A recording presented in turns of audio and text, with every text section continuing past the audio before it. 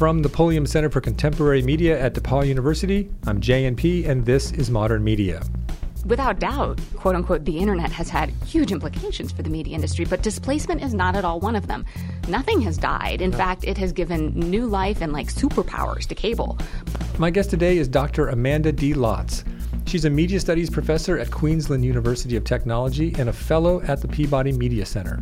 Her research focuses on understanding the implications of internet distribution on media industries with a particular focus on U.S. television. Her most recent book, We Now Disrupt This Broadcast, How Cable Transformed Television and the Internet Revolutionized It All, looks at how and why the business of television changed between 1996 and 2016 to adjust to the medium's storytelling possibilities. Amanda Lotz, welcome to the podcast. Oh, I'm very pleased to be here. Thank you. So your book is really the tale of sort of two periods or two technologies, one a transformation, one a revolution, but they're also kind of deeply intertwined. You mark the book through a series of kind of watershed years without being really reductive about it. But I wonder if we can talk about some of those moments, beginning with 1996, which seems to be sort of the starting point of your story. So what made 1996 such an important year for the transformation of television? Well, I did not know it was going to be 1996 when I started. I knew there was a story. I wasn't exactly sure what the story was or where the story began. And so I started with this question of, why did it take so long to get original cable programming, and how can I possibly explain it? And just went back and was reading the trades of the time and trying to figure out, what caused this. And in 96, it was just this confluence of a couple things that were superficially important, those sort of things that look like they're important in the time but perhaps aren't retrospectively. And then the things that aren't talked about as much. So if in saying the words 1996 to anyone in the U.S. who knows much about media, you'd think the Telecommunication Act of 1996. Mm-hmm. And indeed, that is one of the forces. What was important about that act for this story is that it opened up competition by allowing telecommunication, or what were at the time landline phone providers, to move into cable competition, and for cable video providers to move into phone. And that was expected to be really significant. However, technology takes a while to build out, and so that story of that competition actually takes really about a decade to develop. But what did happen in 96, entirely separate from the Telecom Act, is that satellite distribution really came into its own. So the first satellites, and these are the smaller DBS satellites that we're familiar with now, as opposed to the big, giant C-band ones that existed before that. But the DBS satellites had come onto the market in 1994. There were a lot of providers. I think there were about 10 providers at that point. But 96 is really the year that DirecTV hits its stride and is providing something that is not a product that only a few people seem to be interested in. And it's really satellite that provides the competition that Congress really wanted to come out of the Telecom Act. And so in 96, when the cable industry sees, we are now competing against another provider who can do what we do and arguably better because it was a digital service. It had more channels. To a degree, depending on if you had bad cable resolution, often the digital signal was better. And so all of that finally was enough to convince the cable industry to move more aggressively into rebuilding their infrastructure, which was a huge cost, but it just had to happen, and transition from analog cable delivery to digital cable delivery. And the best part, I think, in many ways of the story is everything was about getting more channels and potentially, quote-unquote, interactive TV. But retrospectively, the key part of this story is that basically that rebuild is what gave the cable companies the possibility to transition into the internet companies as they have in the early 21st century. And the power and scale that they have as those internet service companies is incredible, arguably unrivaled, and very much unchecked. And so it's an incredible story, especially when you look at the direness of their financial straits in the late 1990s and early 2000s as the cable rebuild did not go as well as they wanted it to, and that they were hemorrhaging money. And it was a huge cost, but it has certainly paid off for them. Yeah, and it's like an unintended consequence, right? you don't necessarily see this one coming, unlike, say, in Hollywood in the 50s when studios see that television is coming, but they get into the game in a different way. This is like we're forced to shift our business model. This may be the end of us, but guess what? Well, and what was curious is they saw the internet coming, but they saw it wrong, right? And as you'll remember, the perception in the early 2000s was the internet was this thing that was going to replace everything, right? Yes. And it was, without doubt, quote unquote, the internet has had huge implications for the media industry, but displacement is not at all one of them. Nothing has died. In fact, it has given new life and like superpowers to cable. But the issue was that in the early 2000s, everywhere the perception was that it was going to come and kill cable, that people were going to switch to this other thing, the internet, instead of cable. And that severely depressed the valuations on Wall Street of the cable companies, which made it even harder for them to get the money that they needed to build what ultimately then became the internet. Do you think some of that had to do with the fact that cable had been around forever, but as a alternate distribution system for solving technical problems, and hadn't necessarily been seen until the 80s as a place for expanded programming, 70s and 80s. But even then, the expansion was sort of weak, right? There was just a lot there, but not much to watch. Exactly. And that's the other piece of the story that I think an audience, let's say, of my students who really don't remember the 90s or the 2000s for the most part. And in this decade in which cable programming has become, the belle of the ball, and you look at all the Emmy nominations, it's all cable. And remembering that it was actually only just about 20 years ago that cable programming was just literally the butt of jokes. I remember I could not find it to officially mark it in the book, but I remember a late night monologue and bump, the punchline was about Lifetime programming. And so, yes, I mean, cable programming at the time was nothing inspirational or aspirational or anything that people would tune into. And so that was then the other part of the story. Where did that come from? Why did that technical story that I just told in 96, result in original cable programming? And the answer is that all of a sudden their business had to change because in the analog cable era, basically you were capped at about 30 channels. And you could have a decent business simply by being something different than what the broadcast networks were providing. And so rerun or syndicated old television or 5 to 10 year old theatrical releases, that was great. People were excited because there was so little out there.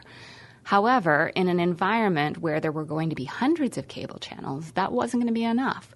And to their credit, I think a lot of the executives who were scheduling and planning cable channels recognized that they needed a new strategy and that they were going to need to stand out some way, and that by developing original programming, that it would help both of their revenue streams. So half of their money roughly was coming in from advertising, and so they'd be able to expand their audience, they believed, if they offered different and original programming. But the other half of their money was coming from the money that we pay each month to the cable service providers. They pay a certain amount back to the channels. And it would help them in their negotiations with the cable providers if they could be able to say, look, we're offering something people can't get anywhere else. We want a couple pennies more a month. And that actually adds up into huge money when you take those couple of pennies, multiply it by, by that point getting close to 100,000 subscribers every single month. And that's kind of what led ESPN, for instance, to dominate so much because it was the only game in town for a long time, and ESPN could drive the negotiations up to, nearly $6 per subscriber per month. So let's talk about programming a little bit. You do this amazing job, I think, of shifting from technological, regulatory, economic, and aesthetic, programming issues that drive these transformations and revolutions. So you talk a lot about La Femme Nikita, and it's not a show that most people will remember. So I wonder if you could talk a little bit about why that show is an important element in understanding what happens later. Well, La Femme Nikita, and this is the first version. Listeners today may be aware that there was a more recent reboot. It was produced by USA, and it was really one of the first original cable productions that gained a little bit of traction, right? So this was not the first original basic cable series. The ones that came before are fantastically bad. And basically what happened at first was that the cable channels were like, well, we need to make original programming. However, we don't have as much money as the broadcast networks, but we're going to try to make programs just like them. Because at that point, like, cable was seen as, something lesser other than, and so it made sense for their first effort to be like, well, we're going to be like the thing we want to be, right? But that's just a terrible equation, right? You can't try and be like something and do it with less money and think it's going to go well.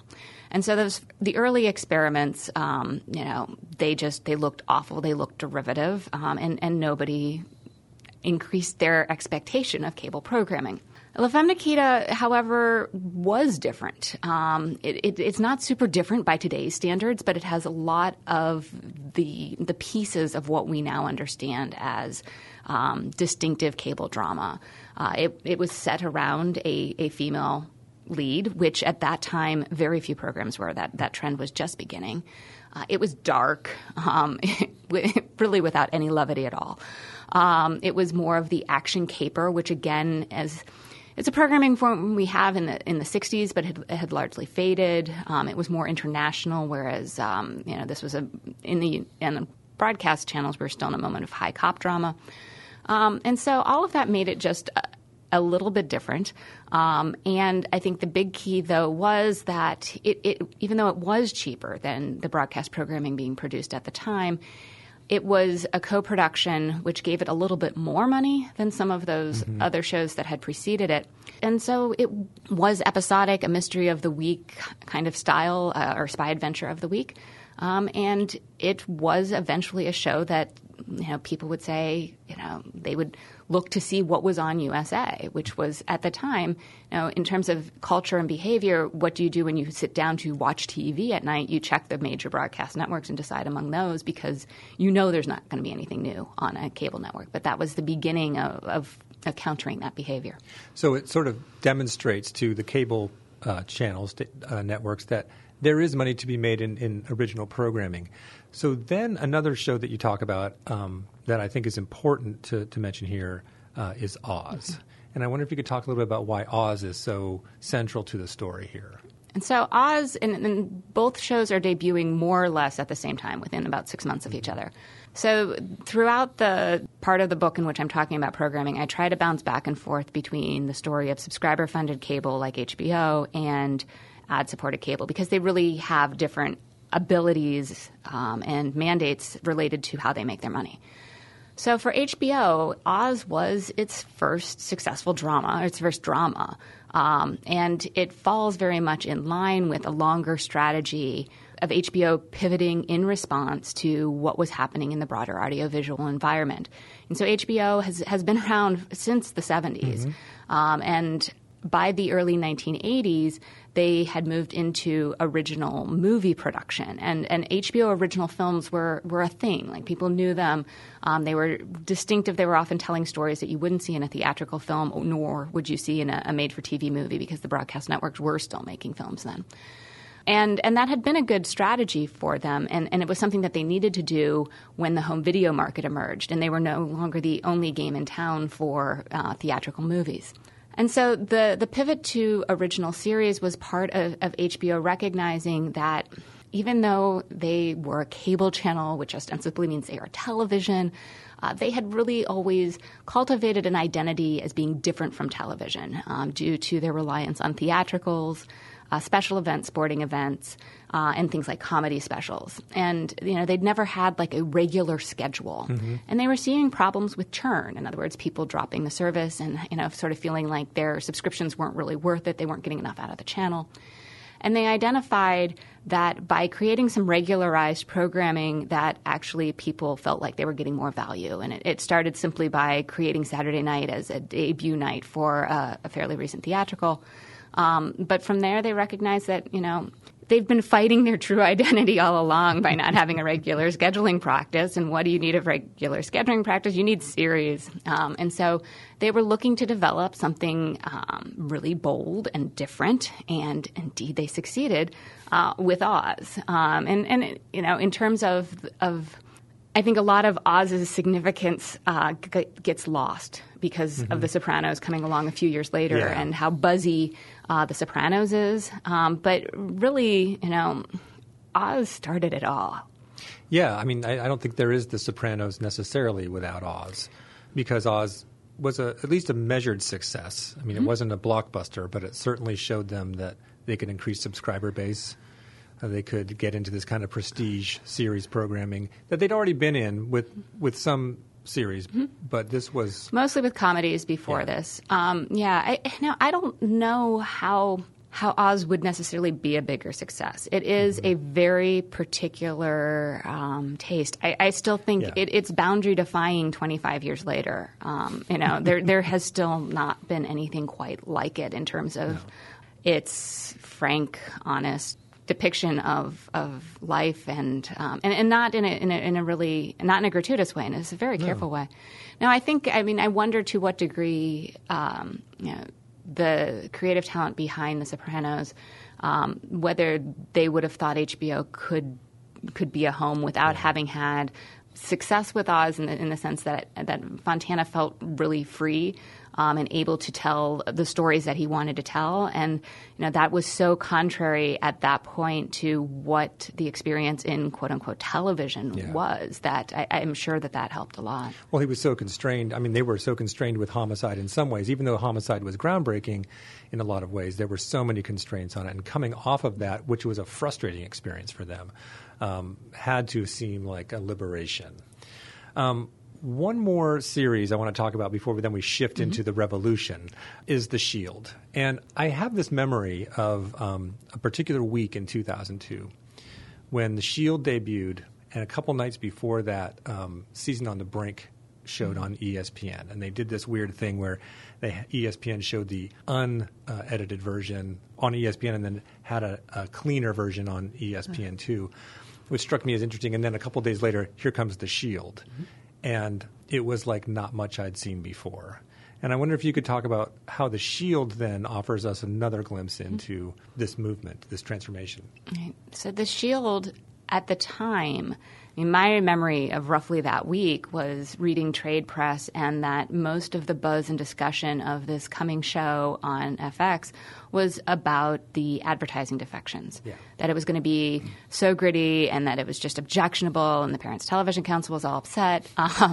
So I think that was the frame, but that was, again, sort of what FX was going after. And so debuting in 2002, this is pretty much it's the last season of La Femme Nikita. And even though, La Femme Nikita had been on the air for 5 years, no other cable channel had really established a basic cable to hit, although HBO at that point was off to the races with consecutive big hits year after year. So I think at that point, at the point of The Shield's debut, the jury was still largely out whether this was a strategy that basic cable could succeed with, even play in. And to their credit, I'd say FX really swung for the fences with the show, and so it had this buzz about the advertising. And it had a slow-ish start, but I remember that within a month the story had shifted to, in fact, all of those defections had been replaced, and that the show was doing pretty well. And again, it had this advantage because there was nothing else like it. It was aspiring to be like a pay cable show, but on basic cable. And so the idea of really following somewhat the playbook of HBO. They couldn't do it precisely because they were still ad-supported. And so the narrative, in some ways, I'd say was more conventional. It was an episodic show, but certainly with these long arcs about really the characters. And as I've looked at my other work, it was one of the early shows that was really sort of meditating on these questions of what is a good man, and really centering a protagonist that the language has been anti-hero, but that's not really the right term. Vic Mackey is a bad guy. You see that he loves his children and will do many things for them, But at his core, he's a bad guy. Yeah. And he takes down his friends with him in the process, right? But we hadn't had on basic cable that kind of character. American television, in its efforts, in its ad-supported need to draw in as many people as possible, the good guys had to be clearly good and the bad guys bad. And this was really in defiance of that. Yeah, and it seems interesting to me that they're also playing with regulatory structures that give them a relative freedom. So when HBO has pretty much carte blanche beyond the obvious restrictions, cable, ad-supported cable, is also a less restrictive environment than broadcast, though they sort of play it safe because of advertisers. Right. But when you see that advertisers will come back, the gate's kind of open. Advertisers will come back, and certain kind of advertisers. And that was a key part of it, is that at that point in the early 2000s, reaching men on television was getting increasingly difficult. And you could do it with sports, but sports were really expensive. And so the fact that they were a place where you could get young people and younger men, both of those things were particularly valuable to advertisers that were after specifically that segment. And so if you go back and look at those old Shield commercials, it's not the same advertisers that you're seeing often on even somewhere like USA. So I want to shift now to the revolution. As you mentioned earlier, what cable had been forced to do almost is build an infrastructure that perhaps unbeknownst to them was going to lead them into the revolution, which is internet distributed television. So I wonder, you talk a little bit about 2010 as a big year, but I wonder if you could talk to us about how sort of that revolution started to take root and what the sort of primary forces were. Well, I think nothing happens in a vacuum. And so I think it's important to remember that, as early as 2000 through 2002, these are the years that Napster is really disrupting the music industry. And all sorts of things are happening in print also, sort of this confusion about the newspaper dying and is it on paper or online. And so that also was taking place in those earliest years of the 21st century. And there were experiments in internet distributed video. As around 2005, 2006, most of the major conglomerates had something out there. These all have been forgotten to time, right? But the thing is, there wasn't an audience there yet, and the internet speeds weren't really capable of supporting it. I think the other big piece of it is at that point, remember that really desktops are what we're talking, and nobody wants to sit at their desk any longer than they have to. And so there's just all of these things that are sort of slowing any kind of adoption or change, even though technologically some things are available. And I remember those times as being, I was still on dial-up and just courting DSL. Forget high-speed broadband. So any amount of video was going to be a little bit daunting. And not look very good. The pixelation was high. So what happens in 2010 that you think is important? So a number of things that had been developing over the decade. But in particular, we have some technological changes. 2010, at that point, we've had smartphones in the market since 2007. And there had been this gradual transition or adoption, I think would be the better word, right? With the video iPod, even before that, and the idea of people watching on these smaller handheld screens. But 2010 is when tablets come to market. And so that's, something that's much more portable. And Apple is really pushing video watching on these devices. Laptops overtake desktops that year in terms of overall sales. So at a technological level, we have screens that are easier, more comfortable to watch things on. And then the other piece is that we finally have some services really distributing. So Netflix is available before 2010, but 2010 is the year they launched their app. And that's the same year that HBO Go begins, which is the streaming service offered by HBO as part of your subscription, not requiring any additional payment, which was a genius strategy. But again, because I lived through this period while not doing this project, I remember in 2010 the first time I loaded up HBO Go, and I was a late Netflix adopter, so I had not experienced Netflix at all, and I just remember thinking, oh, yeah, this is different. Yeah. And because I had seen the experiments, Motherlode, which was Comedy Central's experiment, Pipeline by CNN, Into TV by AOL, all of those efforts to distribute video basically often on websites. They just looked terrible, and they were slow loading and blocky, and in many cases there was very little available because the business really is all about controlling licenses, and there was just so much fear, especially after what had happened to the recorded music industry, that if we let the content out at all, we can't, we'll never get it back.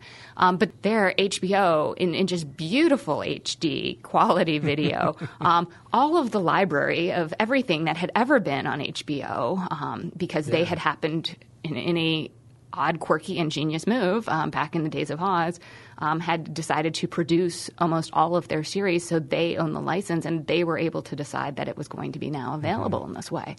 And so 2010 is I think the turning point, because people have the technology and actually services that are worth using. Yeah. And so that really begins a steady period of consumers experiencing internet distributed video and the different way that it allows them to watch television, which is this much more on-demand, on their schedule.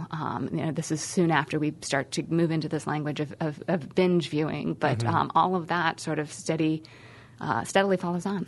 I did want to pick up on one thing you said about ownership and producing your own content. It seems like this is also a time when the traditional structures of production companies supplying networks with material that then they get back later, that seems to be getting eaten away at here, right? Are these networks looking now to own more of their own programming for the very purpose of redistribution later? Certainly. And so by 2010, we have totally left the era of FinCEN. And so those rules that prevented the networks from owning their own content or owning much of it had eroded in the early 1990s and were clearly gone, actually, in the mid-1990s. And it was actually almost overnight that the strategy changed, and they began owning almost everything in-house. But I think it actually took a while for the industrial practices in-house to sort out. Sure. And so sort of the recognition that in this increasingly competitive environment, because you had cable by this point, as a legitimate competitor. And importantly, cable wasn't an other. In many cases, you have actually in every case of the major conglomerates, they own a broadcast network and they own multiple cable channels. And so these are just different revenue streams all coming into the same house. So they weren't seeing themselves necessarily as in competition in the way that journalists continue to set up a broadcast cable competition. The idea became increasingly that the first window was less important, and because you were making something for your own network, this is something that many have explained as why production budgets increased so much at that time, because it was just if you were producing it for your own network and then you were going to own the rights, if you were making it better, you were going to receive the benefit of that on down the line. So production budgets were going up, but the truth was that they were going to continue to be able to monetize the programming internationally and through different cable windows.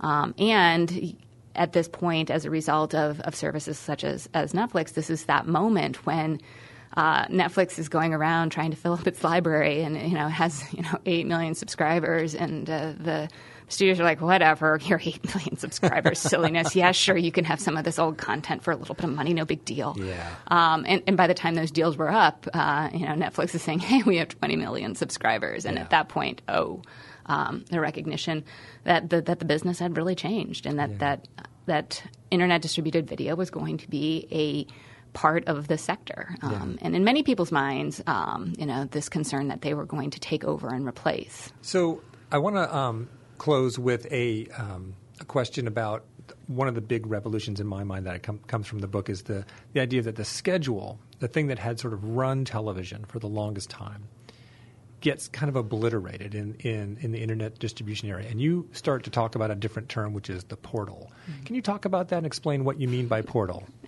We needed a term, because internet distributed television service is really long, to talk about what something like Netflix was. But when I started the book, there was still definitely this sense of television and Netflix as being different things. Yeah. And so part of the subtle revolution that I'm trying to push with the book is really, no, Netflix is internet distributed television and film. It's not its own category. The internet is not a medium. But if it, it's sort of like if it quacks like a duck, and if we look at how the industrial practices behind it, how people watch it, that's a little tougher. But these forms are everything we understand as television. And actually, I think perhaps my stronger case is we need frameworks to understand things, and the frameworks for understanding television or film, depending on which we're talking about, work very well, rather than trying to invent a wheel to explain Netflix as some sort of new media form, right? It's not a form, it's a new distribution system. And I think your book does that. I think one of the things that's so nice about this book and so useful is that it places this new thing, this what people think has replaced the old, into the context of television. And I have this argument ongoing with my students when they say, I don't watch television. I said, yes, you do. You don't watch it the same way, but you still watch television. But they watch it online. Right, so it's not television. And it probably depends a little bit on, what argument are you trying to make, in what way it matters. But I think as someone who studies the television industry, and I'm looking at the people who make this stuff, right? Like, they're making television. What do we gain by thinking of it as something else? I'm not sure if that's a cultural capital thing or a generational thing, but well, it's funny because I think it goes back a long way. I think there's been a move away from television forever, right? There's when I was a kid, it was like, well, I don't watch television. We watch PBS, but we don't watch television. And then HBO with it's not TV, it's HBO. There's always been, and even I know you closed the book with a sort of nod toward the novel as a good model, and I'm one of those who's always said I don't like that comparison, but actually you make a good case for it. I'll just say that. It's an industrial, not a textual case, because I understand the textual objection, and I share that. So anyway, I think your book is a valuable lesson for people to understand something new in its context and to understand where it might be going. So thank you for that. Well, thank you. And that was very much the aim, I think, and in some ways, really talking back to the zeitgeist of the early 21st century where everything is new and different. And in fact, it's not. It's not change and continuity. And I don't need to argue that it's, where it is. Sure. But I think holding on to the continuity is really important because it gives us ways of understanding things that haven't worked their way out yet. And looking at, what this book is doing is looking at we have 20 years of change from what we understand now as the kind of classic television network era. And to understand what continues to happen, it's really helpful to understand those periods of change. And my hope was that by sort of letting go of some of the mythology of disruption, newness, difference, that actually we might find some tools that help us come to understand these things that seem very, very different. But in fact, it's audiovisual storytelling, which is something we've done for a long time in many cultures. Well, Amanda Lotz, thank you so much for joining us. It's been a pleasure talking to you about this. The pleasure is all mine. Thank you. And that'll do it for another episode of Modern Media. My guest today has been Amanda D. Lotz, a media studies professor at Queensland University of Technology in Australia and a fellow at the Peabody Media Center. We spoke today about her most recent book, We Now Disrupt This Broadcast, How Cable Transformed Television and the Internet Revolutionized It All. You can find out more about Amanda Lotz's work on our website, www.modernmediapodcast.org. You can download our podcast on iTunes, SoundCloud, Stitcher, and Google Play. Until next time, I'm JNP, and this is Modern Media.